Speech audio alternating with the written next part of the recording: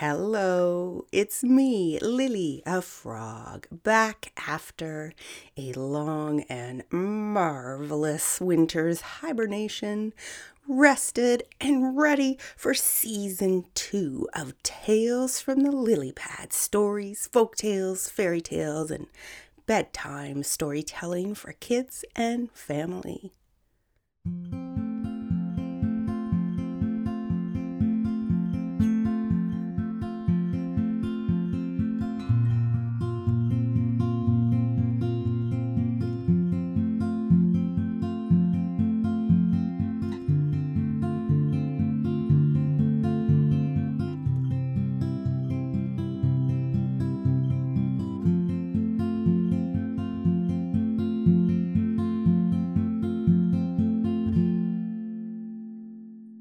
And now, by special listener request, I bring you a brand new Tales from the Lily Pad original story by Marlene Werfel.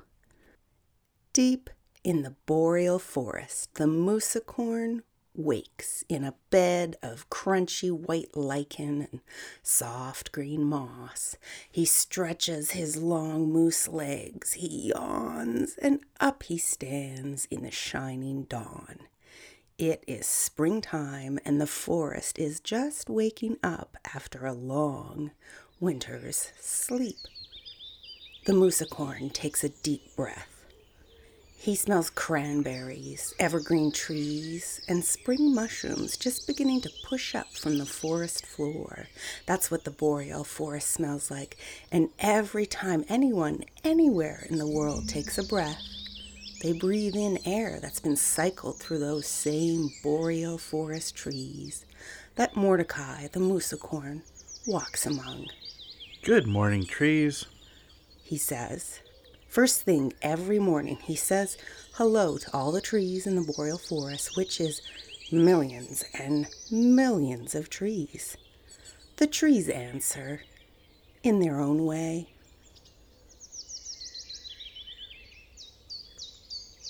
Good morning, blue sky. Good morning, magic. Good morning, morning. The moosicorn looks up. He sees geese flying above him. He hears squirrels chattering fast around him. And there's the wise old crow who carefully chooses her words.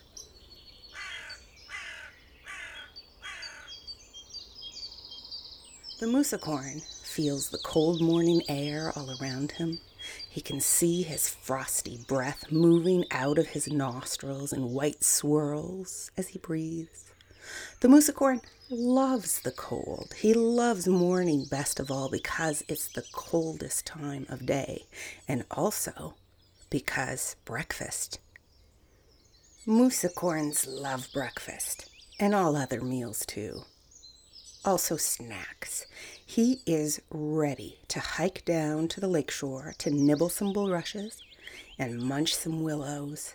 Before he heads down for breakfast, though, he checks on his best friend, Luna. Tiny Luna, the moth, is hanging off the moosicorn's magnificent 9-point rack of antlers in a pupal state. She is wrapped tight in a cocoon right where she should be. Okay, Luna, let's go. Standing in a bog munching bulrushes, the moosicorn makes his to-do list for the day. Let's see. Munch, nibble, nosh, nom nom, snack, eat, dine. Is there something else I'm supposed to do? He feels like there is, but he can't quite remember.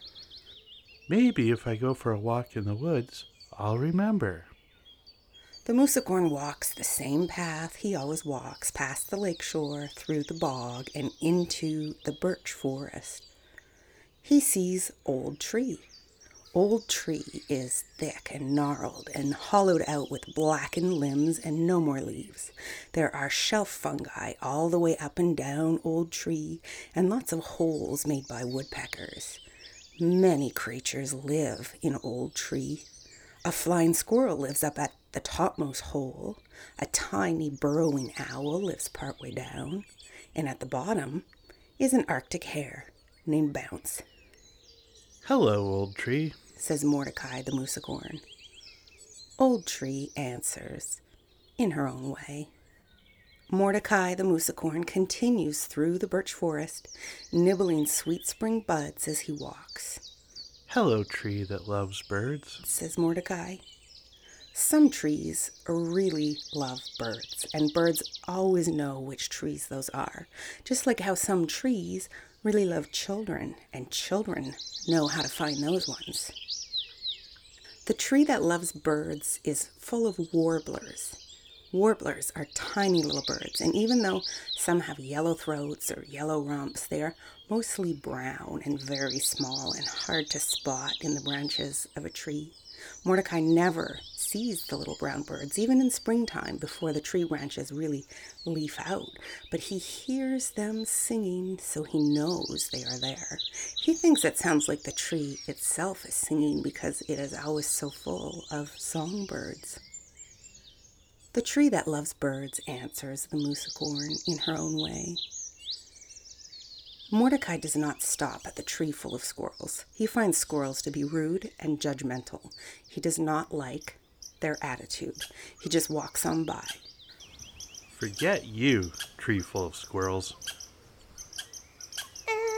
Mordecai the moosicorn, aren't you forgetting something? says one of the squirrels.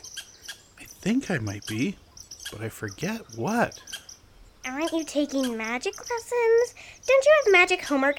Aren't you doing your magic homework, or are you just walking through the woods like you always do? That's it, magic homework. But what was my magic homework? Mordecai is taking magic lessons from the Aurora Borealis, and every weekday he has homework to do, and most days he forgets what it is. And he wishes the Aurora would teach him how to magically remember his homework already. It would be very helpful. Maybe if I have a little more lunch, I'll remember. So Mordecai eats some bark and some twigs, and most of a little shrub, and then a few more, but he still doesn't remember what his homework is, so he keeps on walking. Soon he comes to the tree that's been hit by lightning and is all broken and bent, but there's another tree growing up through it, and that tree has shiny silver bark. Hello, silver tree struck by lightning. The lightning-struck tree with silver bark answers in her own way.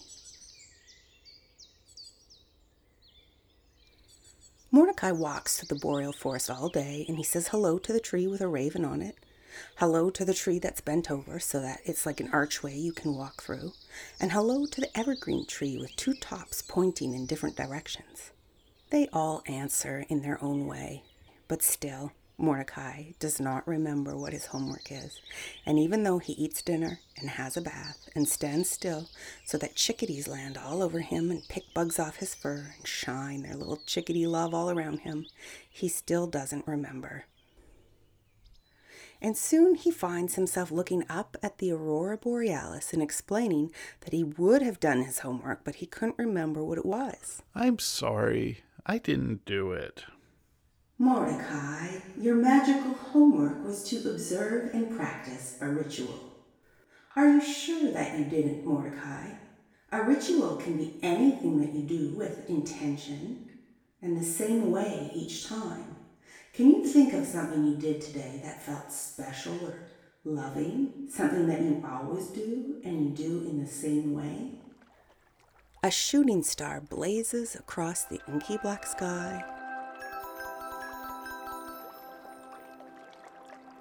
The waves splash on the lake shore, and a gentle evening breeze rustles through the treetops, making a sound like silk. I only walked through the boreal forest, munched, nibbled, noshed, then nom-nommed, snacked, ate, and then dined, and said hello to all my favorite trees. Mordecai, saying hello to the trees is a kind of ritual.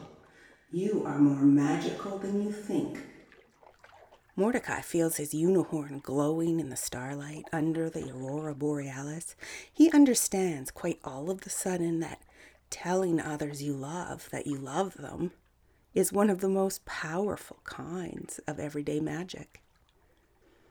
When the aurora disappears, he lays down in a bed of moss under the Milky Way, surrounded by all the creatures in the boreal, the leaping fish, the buzzing insects, the foxes in their burrows. He turns to the one creature that is always near him and says, "Good night, Luna. I want you to know you're my favorite moth and my best friend, and I love you, even though I'm not sure you can love me back, because you're in a pupal state and wrapped up in a cocoon." He feels a warmth spreading through him and is certain that sleepy Luna answers back in her own way.